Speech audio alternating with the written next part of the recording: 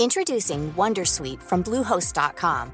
Website creation is hard, but now with Bluehost, you can answer a few simple questions about your business and get a unique WordPress website or store right away.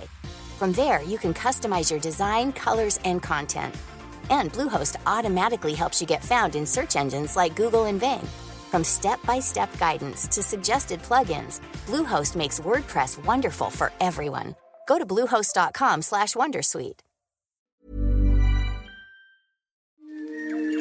He kōna ipurangi tēnei nā te reo irirangi o Aotearoa. No, let me start again.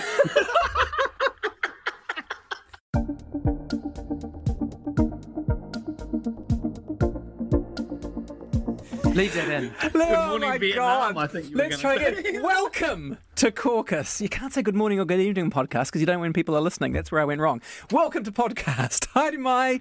It's been campaign launches this week since we were with you last. And so, in the spirit of that, from the great seat of Mount Albert, it's Lisa Owen. From the other great seat of Mount Albert, it's Guy and Espinel. God, we're so middle class. And from beaming in from the mighty East Coast Electorate, it's Julian Wilcox. Kia ora. Thank you. And I'm in the mighty Tamaki seat. I'm Tim Watkin. Great to have you along. Thanks for tuning into Caucus. Kia ora koutou. Welcome to Fear and Loathing in Campaign Land. It has been all about the big bad wolf this week. Everyone's saying that everybody else is the big bad wolf. And it's leading to quite a bit of tension, some hyperbole, some porkies.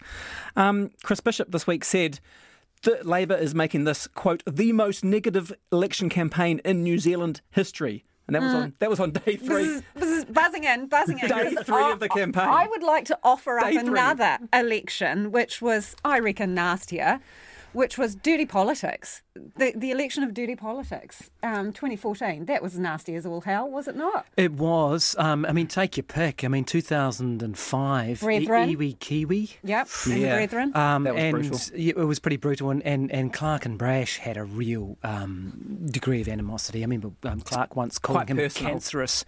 And he didn't do her a lot of favours either. So, yeah, it is negative, and I've got some stuff to say about this current campaign, but most campaigns really are, and you can stretch back quite a way. Well, let's stretch back Does quite a way. Julian want to make a nomination, though? Julian, do you want to pick a campaign? Well, I was going to mention 2005, but got beaten to the punch. But I think one of the other reasons why this is a negative campaign, and potentially will be more negative, is because of the role of these minor parties like Freedom Party and others, and Brian Tamaki trying to interrupt, campaign launches and things like that. I think we're going to see more of that. But yeah, there's other things I want to talk about as well. Okay, let me just, because I'm going to nominate 1975, because I'm the history guy. I'm going to nominate the 1975 campaign, and I'm going to play you this Cossack famous ad.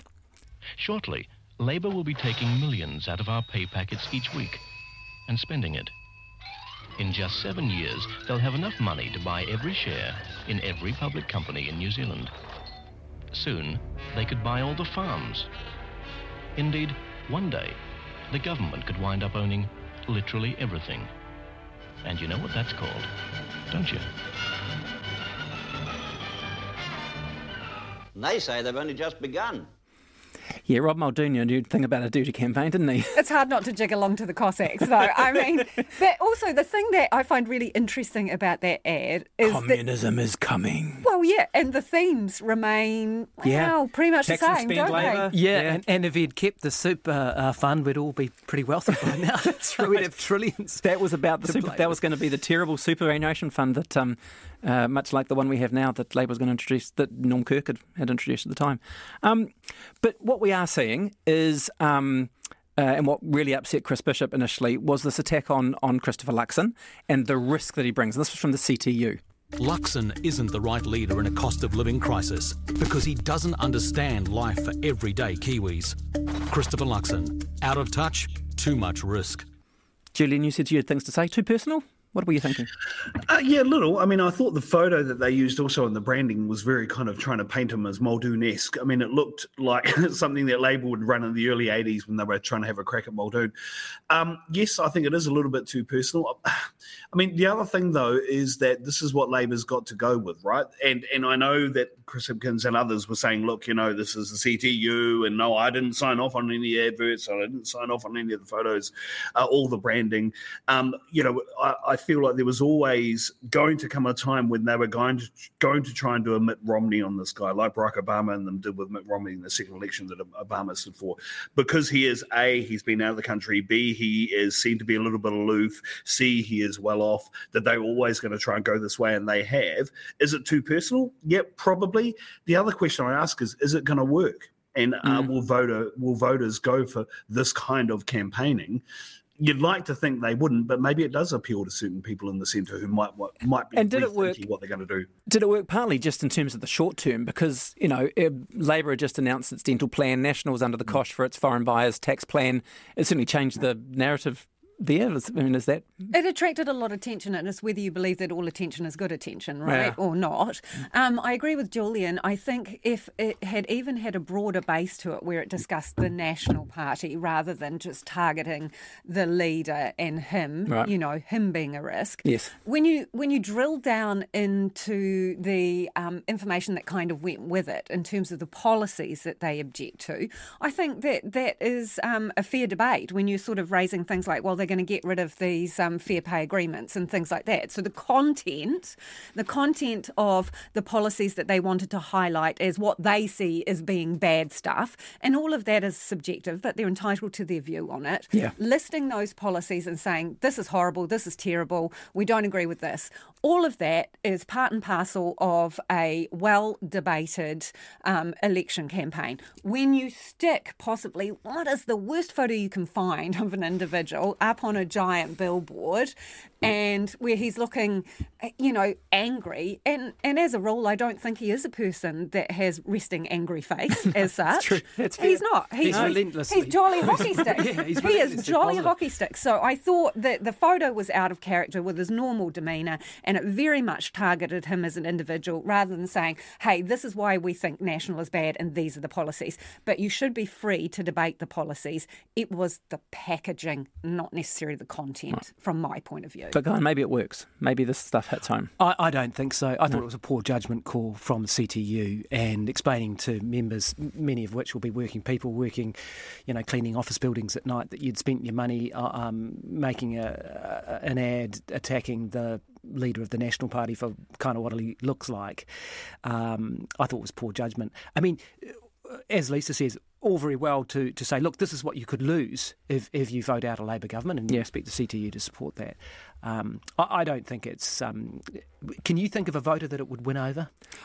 You're preaching to your already converted, aren't you? And it was a lot of coin. It was a lot of coin. It had written around in the Herald. That's what people picked up in the morning in Auckland. But negative campaign, negative attack ads are part of every political campaign. Are they not? And so there is clearly an idea that these things do work, and they do actually raise questions about, what's Labour's trying to do here? Raise questions about character, right? The out-of-touch line is the one that they're trying to hit home, that somehow Luxon is this aloof, rich guy that isn't going to be the right guy for the times, as opposed to working-class hut boy Chippy. Is that just doesn't... What do you reckon, Julian? Does it land? Part of me thinks yes and part of me thinks no. Here's the problem that they've got.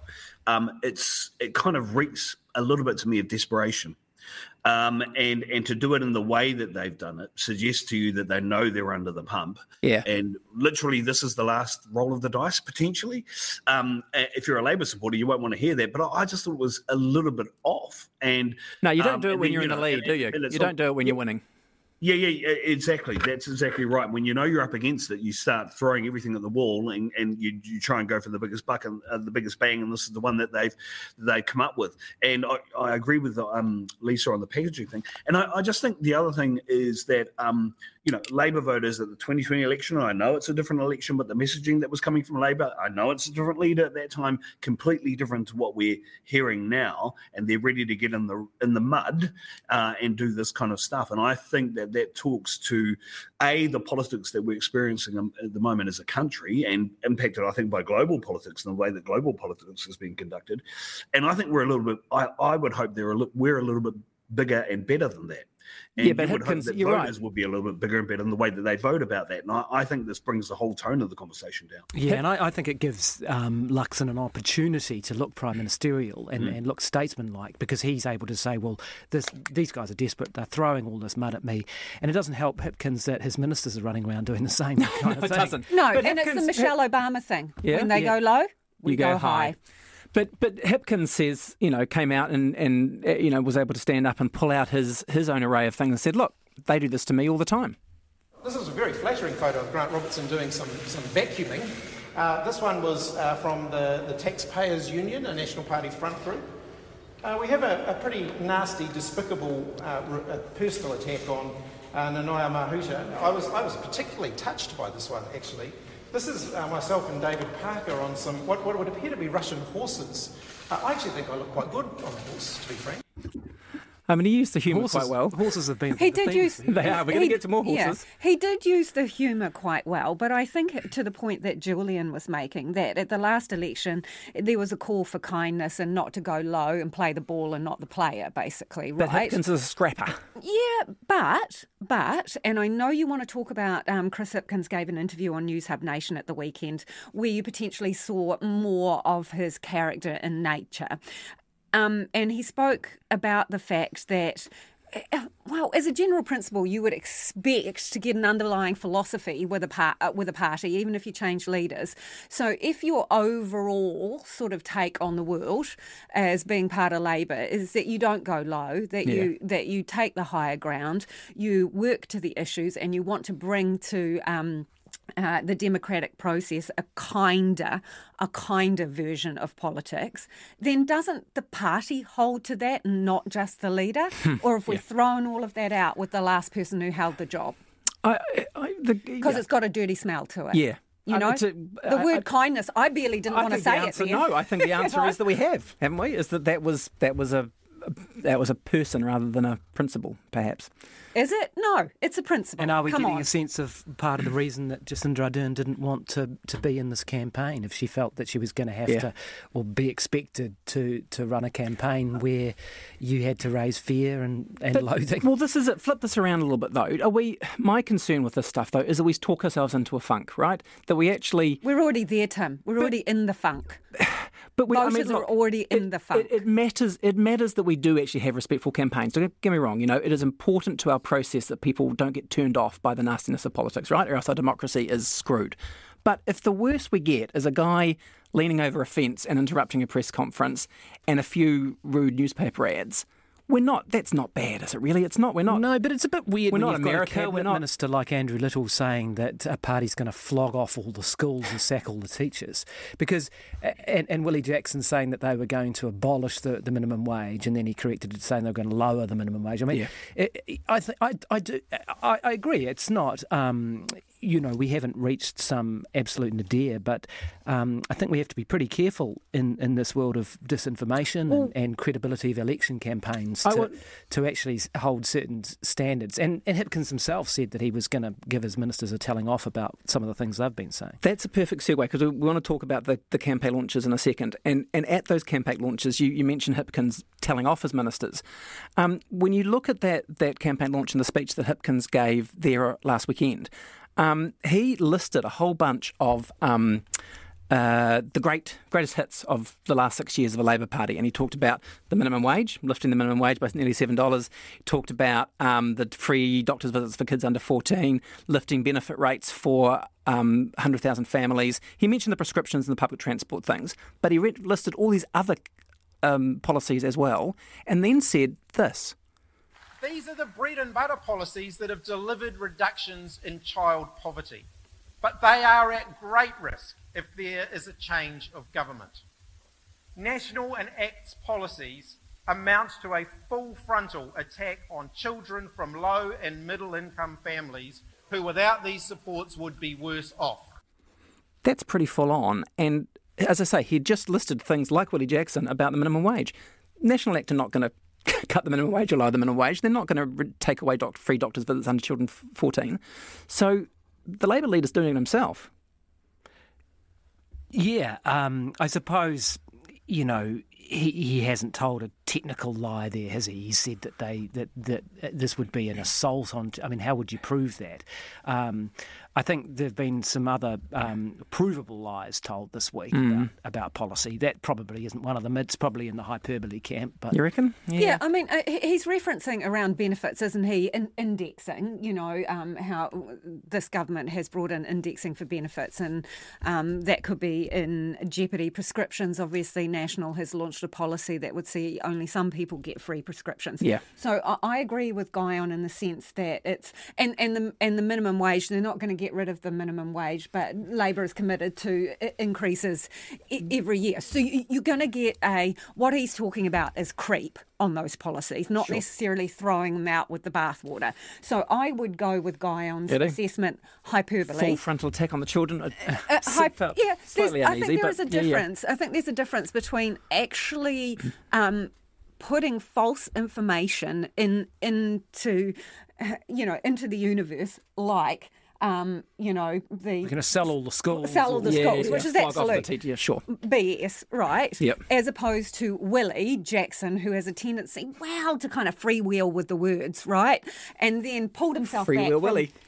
Pulled himself back from the abyss and went, oh no, okay, no, not that, but this is actually what's happening. That to me is different to actually purposely putting out information that you believe is incorrect. Andrew Little's one. And then Shannon Halbert responded to something on one of the social media platforms where he confirmed something which actually was incorrect. Yeah. That's different. I think that stuff is different. And that is a lack of discipline, maybe a lack of knowledge on the part of some people.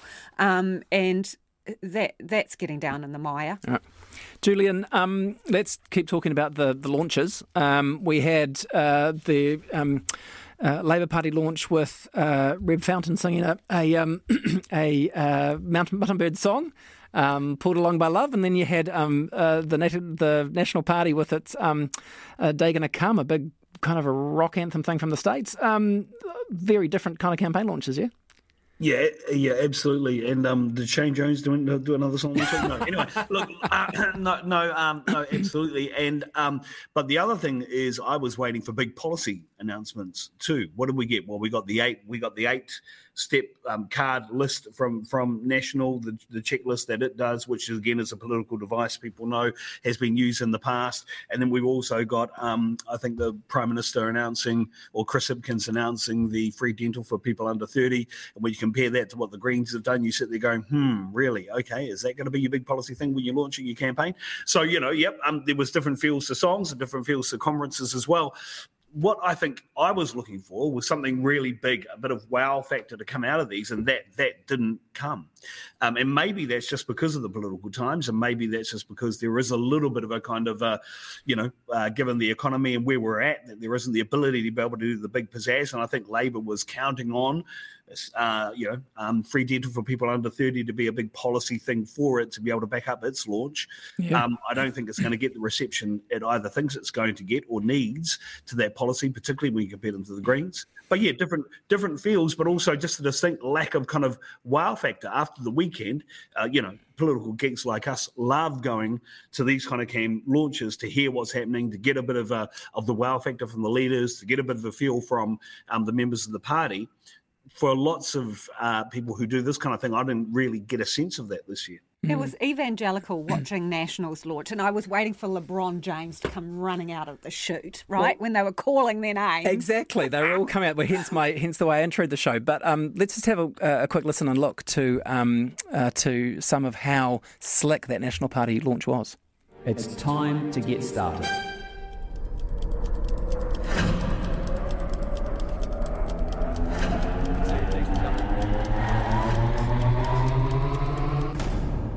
Labour's time is up. It's time to get our country back on track. for Botany, the leader of the National Party, and our next Prime Minister, Chris Luxon. It's time to get going. It's time to move on. Now, some of the camera work here was a little bit ropey. They had a big gap there before they got to the leader, but now you go. You see Luxon coming down the aisle, the fighting shaking suit. the hands, the song pumping, the blue light everywhere. They needed to back off the mic when they were making the announcement. This is what happens when you've got that much money. I mean, their campaign coffers are overflowing, and it looks slick. It really did, eh? $8.2 million this year. Shall we just talk about the donation stuff for a second? Because I know you want to come back to some of the Labour launch stuff, Lisa. But the money that is coming in, $8.2 million National has got in donations this term, 8 times what Labour has got. Back in 2008, both main parties got $1 million in donations. Since then, National has got further ahead. Say that again. $1 million in 2008. For this campaign, National has 8.2 that they've got in the last 2 years. The 2011 to 2019, this is quite interesting. 2011 to 2019, National got $19 million in donations. So they've got half of what they've got in the last 3 terms they've got in this term. So big. In Labour, in the past 4 terms, has got $7.7 million. So National has, in this term, got more than Labour has got in the last 4 terms. So what advantage does that give? Guys, I mean, how big a deal is money in New Zealand politics?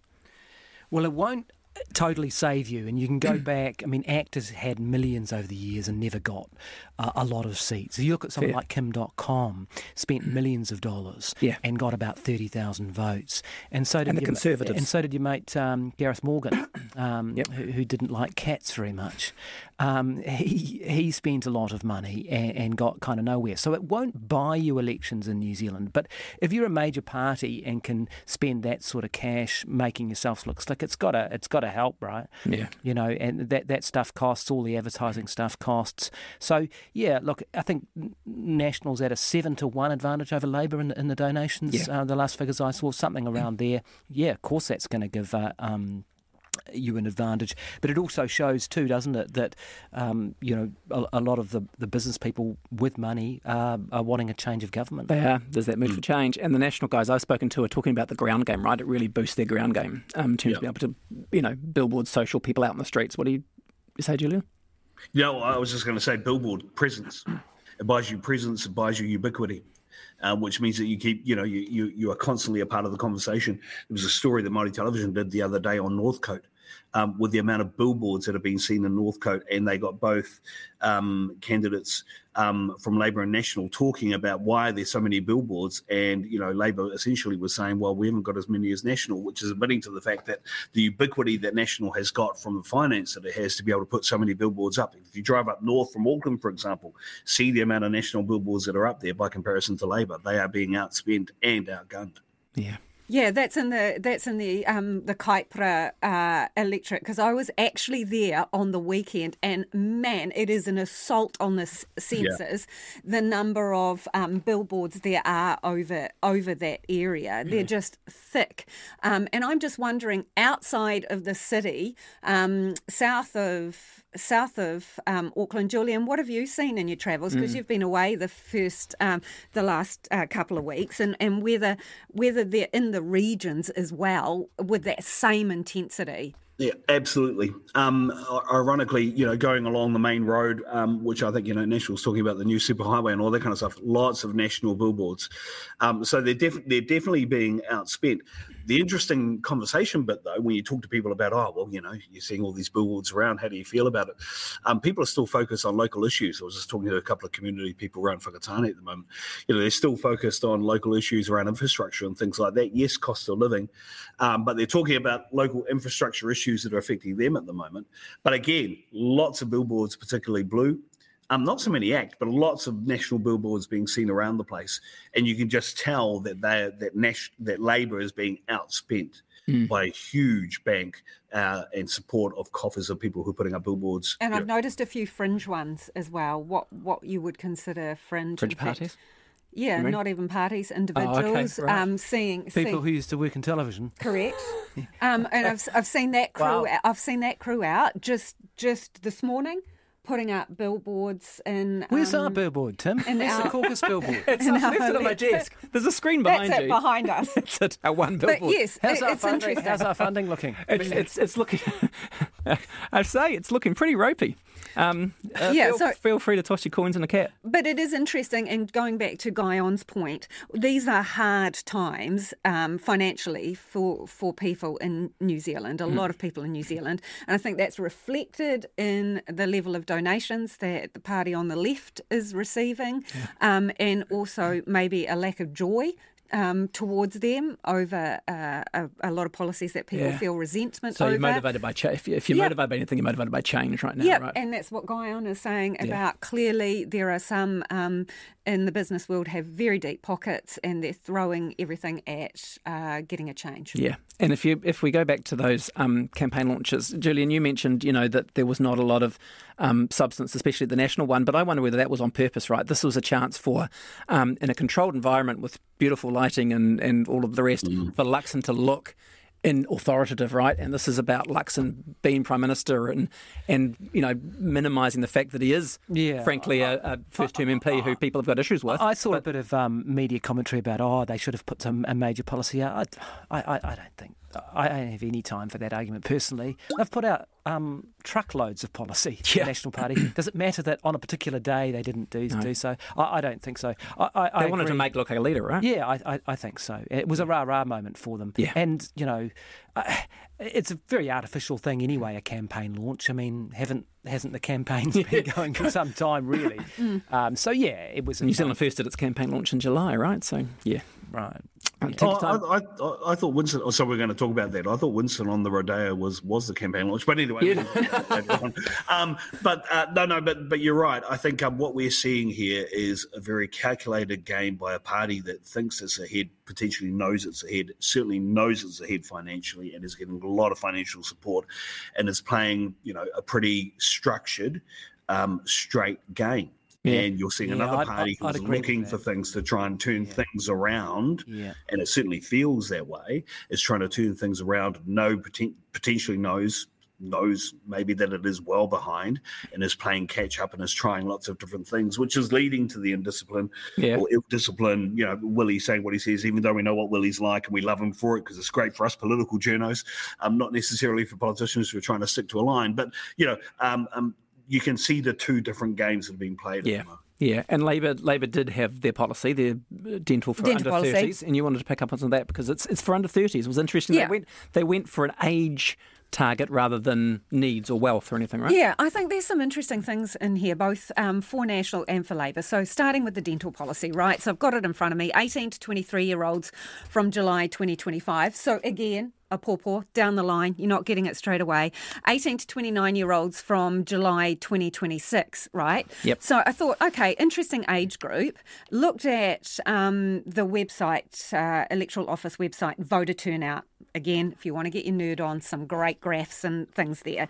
And if we look at 2020 election, so let's marry up with the figures here. They basically marry up with Labour's policy figures. In the age band of 18 to 24-year-olds, all electorates in the 2020 election, 21% of them, almost 22%, didn't bother to vote. And the 25 to 29-year-olds, 25%, almost 26% didn't vote. So the group that this policy is targeted at aren't known for their great voter turnout. No. And in fact, it was much worse in the 2017 election, where 18 to 24-year-olds, 31% didn't bother to vote. 25 to 29-year-olds, almost 33% didn't bother to vote. And as you would anticipate, in those older age brackets, much higher turnout. And the flip side of that coin, which I find really interesting, is when National has given its back pocket boost and how it's funding it, some of the policies it's subtracting or taking away to fund its tax boost, they're taking away from the lower age groups, the ones that don't turn out. And the example of that would be the transport subsidies, right? So half price for under 25s. Well, you're reasonably sweet with that, because unless their parents are thinking, you're taking away... and the Sarah's tax free bus deductibility with ticket. landlords is potentially going to be better for people who can afford to, are going to be boomers and exes who can buy rental property. But the interesting thing is, whether you think this policy is worthy or not, the dental policy, or whether you think it goes far enough in comparison with the Greens, which is what Julian has raised, that very valid point, the age group that it's targeted at that will benefit from that are not known for great voter turnout. We talked about the missing million in previous campaigns, right? The youth vote. Yeah. I mean, you've booked a dentist appointment for 2026. I mean, that's what you've done. And I think it's illustrative of a party that can't decide whether it wants to go big or go home and has landed in the middle. So all of these policies are like free dental care for a small group of people a long time away, or... they haven't been able to... They would say when inflation has come down again and things are back, the books are back and we're back in surplus, isn't that? But isn't inflation supposed to be coming down next year? Good economic management? Yeah, sure. And that can work when you're governing. I'm talking about the politics and the optics of it. And I think that's been the problem ever since Chris Hipkins took over, actually. Let's soften the edges off the stuff that people didn't like. Let's go a bit sort of national light. And he's tried to walk in the middle of the road and he's getting run over. That's when you get run down. And this is what we talked about last week or the week before, which is, Labour can't out-conservative a Conservative Party, right? They can't. Can they out-fiscally discipline National? Can they actually win on that front? Or do they have to go big in some way? Well, I think they probably did have to go big. Yeah. And I haven't seen it. No. Where National is perhaps still copping some flack this week, and it drips on, has been the foreign buyers tax. Yeah, heard it first here at Caucus. You did. We were we brought it up. We jumped when on they it. announced it. It's kind of stood out, and we talked about it being clever politics, but really interesting economics. And we thought that revenue or just simple maths, heroics, or just simple maths. Get that much money. We weren't alone, because since our last show, the economists have had their response, despite Christopher Luxon's insistence. We are very confident and absolutely confident in our numbers and also in our proposal. Those numbers are just bullshit, to be quite honest. The potential tax revenue from all the over $2 million properties would be $1 billion based on the last 12 months. So they're assuming that more than 70% of all $2 million plus properties are going to be sold to foreigners. It just doesn't make sense. About half of New Zealand's tax treaties have a non-discrimination clause, including Australia, Canada, China, Hong Kong, India, Japan, Mexico, the US and the UK. That non-discrimination clause would mean you cannot introduce a foreign buyer's tax. It's always been a party of our foreign policy that we very strictly apply a rules-based approach to agreements. So something where we're seen to be trying to work our way around existing obligations might not be viewed very favourably. Lots of interesting pushback there, from quite different angles. Yeah, and quite telling that National didn't look at they'd looked at the trade agreements, but didn't seem to have looked at the tax treaty stuff until afterwards. Well, which is poor, as really. being Nicola Willis, conceded that in the interview with Jack Tame. That was the exact word she used. Subsequently, which is embarrassing. And just to flick back briefly to the CTU campaign, I mean, I think that derailed some very. National looking very vulnerable on that. Cleverly, then called a press conference to say how outrageous the CTU ad was, and really sort of hurled the debate off into another direction. That was the point I was inelegantly making at the beginning, was that it actually took the attention the wrong way, didn't it? Yeah, and. Look, maybe they can get the revenue from elsewhere. $740 million, when you're spending 120, 130 billion, you can balance the books from elsewhere. But it does, it is damaging, in my view, to their credibility, which has been a fragile thing on economics recently, the last couple of elections with fiscal holes, etc., to have not have considered this. It's very difficult to tax foreigners on stuff. I mean, Labor introducing the foreign buyers ban, if you cast your mind back to 2017, there were massive legal fights where the TPP was involved, which countries would be in, which countries would be out. The shoe was on the other foot. It was where Labour was I remember it well. tangled up in terms of whether you can do things to introduce the ban. And they got through and they wove it through, and you may be able to weave it through various agreements, but whether you're going to get $750 million on it. Well, and that's a year. That's a year. So, so that's every year, and that is from the first year of implementation. So you're going from 0 to 100 kilometres an hour in the first year to get that $750 million, and then obviously sustain it. Yes, sustain it and build on it for 4 years. Remember, that's not a real number. It's just a number in a press release, and I mean that because the consolidated fund is just a big swimming pool. There is no hypothecated 740. But if it's all just revenue in. No. So if you got more revenue because the economy had fired back and you got more GST receipts, etc., then it wouldn't be an issue. Because there is, it's just an economic credibility thing. Yeah. There is no separate strand of 740 million. It's more than an economic credibility thing. Take your point about it's a big pool of money, sloshing around, and you're not necessarily saying it's this segment of money. But National has made a point of arguing for tax cuts and bracket changes on the basis it's not robbing Peter to pay Paul. Fiscally neutral. That it's fiscally neutral and that they are going to generate the revenue. So if that is your story, then it matters more. If you break the promise, you go and start robbing Peter. Yes, if you break the promise and you start sticking your hand in Peter's pocket, looking for the chump change. Peter. Look out, Peter. And the other thing to remember, if this is a three-legged stool, you've just whipped away the foreign buyers' revenue, and then you've got the casino gambling overseas revenue, which is also under some scrutiny. So it's not just one plank. It's more than one. You've got a wobbly one-legged stool there, and you've said that you're not scalping money from somewhere else. And I just want to, there's one point, because I was just digging into this week and I've just been talking to some tax people this morning, so I want to put this one out there.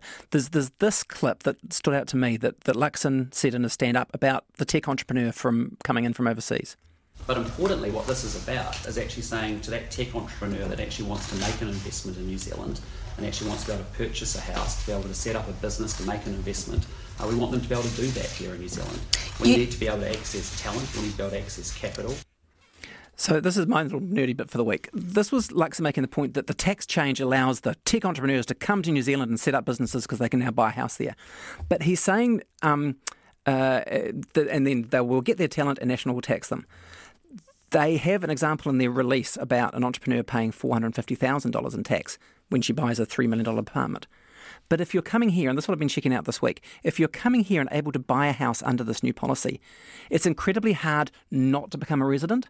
When you come to New Zealand and you come to buy, you shop for a house, you put in an offer, and then you go home. And if you apply for residency at that point, your residency starts from the day you arrived in the country. So you're already a resident. It's the tax experts I was talking to were saying that you're not going to get tax from these people. This entrepreneur that Luxon is talking about is not going to pay tax because they will have come to the country, bought a house, made an offer, gone home, bought the house. They will be a resident by default. And if they're not a resident somehow, which seems very hard to do, then they're probably excluded by the treaties. So either way, you're not going to get tax from those people. So again, that's another hole that hasn't been picked up before. The entrepreneur example that he was so keen on, you're not going to get tax from them. Also on this, which you may not be able to answer, but it's an interesting question. Presumably, if you're the tech entrepreneur or you're these high-value people that New Zealand desperately wants or needs, you're probably on the green list. So fast-track to residency. And you're coming in through a high-value and you're coming through as a high-value person, so not again, as a foreign buyer. You're a resident already, so you're not getting taxed. Yeah. Interesting. Yeah. So, $740 million. Yeah.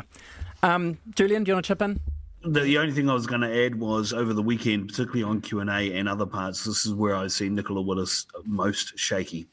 And I think I said last week, get her out in front of as many people as you can during that campaign. But that interview, I mean, where it was pointed out, the word subsequently was mentioned earlier when that came up. What do you do when you don't get the revenue that you expect? Not a great answer for that, if an answer at all. Yeah. The question that stays in my mind, though, is this going to have any cut through for voters who are in the middle, who haven't made up their mind yet about which way they're going to go? Potentially, yes, particularly if Labour can run a really good communications and engagement job on trying to take away that leg of the stool that Lisa talked about earlier. Potentially, they can get a voter cut through there. But yeah, very shaky in that weekend, and that was a surprise for me. In the few minutes we've got left, EVs have been big this week. It seems a little bit interesting to let's build infrastructure for more EVs, but we're not going to fund you to buy more EVs. Because I've already got one in my garage at home. Not me personally. I don't have one. Just saying. Yeah, you're channeling your inner Luxon. Well, I'm just wondering about that. So others want to talk about EVs. I want to quickly talk about a couple of parties that are going to be friends with the main parties before we go. ACT is having some trouble with its candidates. Yeah, another one bites the dust, right? So Four down. At time of recording, there could be more by the time you listen to this. Right. Qualify it. Time of recording, fourth person down, which was Scott Bonus, who was the Auckland Central candidate, and shout out to Benedict Collins, who spoke to David Seymour about this. David Seymour was obviously making an announcement about cutting red tape in his top four areas to focus on, and Benedict asked him about another candidate down. And I have to say, it is probably the first time I have seen David Seymour toss his toys while the camera was rolling. Quite churlish. Yeah, while the camera was rolling. Yeah. Like, he's talked about the fact that he's very measured normally. I think he's got an issue with this, and he won't like me saying this, but I think he's got an arrogance issue. I've had a lot of time for Seymour in the past. He's a very smart guy. He is a smart guy. I think he's developing a very thin skin. And I think that's going to be something to really watch, especially if they get into government. And he does not like being challenged. And it happens, and this is our job. Yeah. And it's our job to do that. He's had these weird things where he's banned going on Morning Report, etc. It's just a bit odd.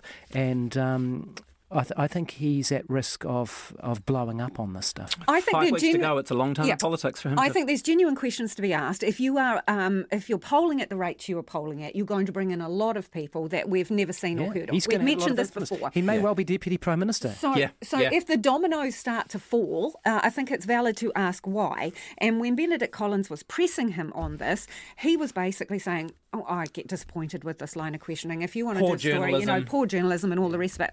No, don't think so. And that is the first time I think I've seen him in recent times kind of lose his composure. And I agree with Guy on Scab picked there, not happy. He was not happy. But I think the other problem they've got is who are these people and who's running their candidates' elections. Now, I know he doesn't run candidates' elections, but this is an issue for him, and he's going to bring a whole bunch of people in that none of us knows. I mean, who can remember who was number 14, when we talked about it a couple of weeks ago?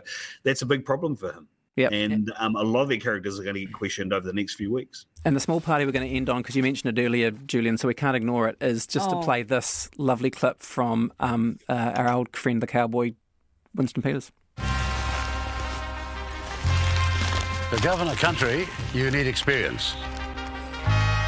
And this is not our first rodeo. American pronunciation. You can't say rodeo.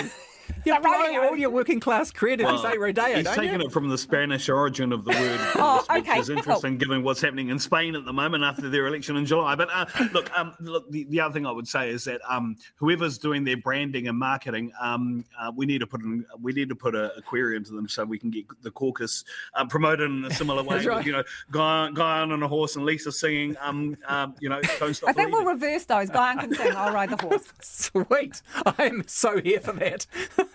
We will do that. You might be surprised about my equestrian skills. The donations will come in. Yep. All right. Thank you, guys. Julian Wilcox, live from Whakatane, here in the studio. Lisa, Guy and me, Tim Watkin. That is Caucus for another week. We'll be back next week with another episode.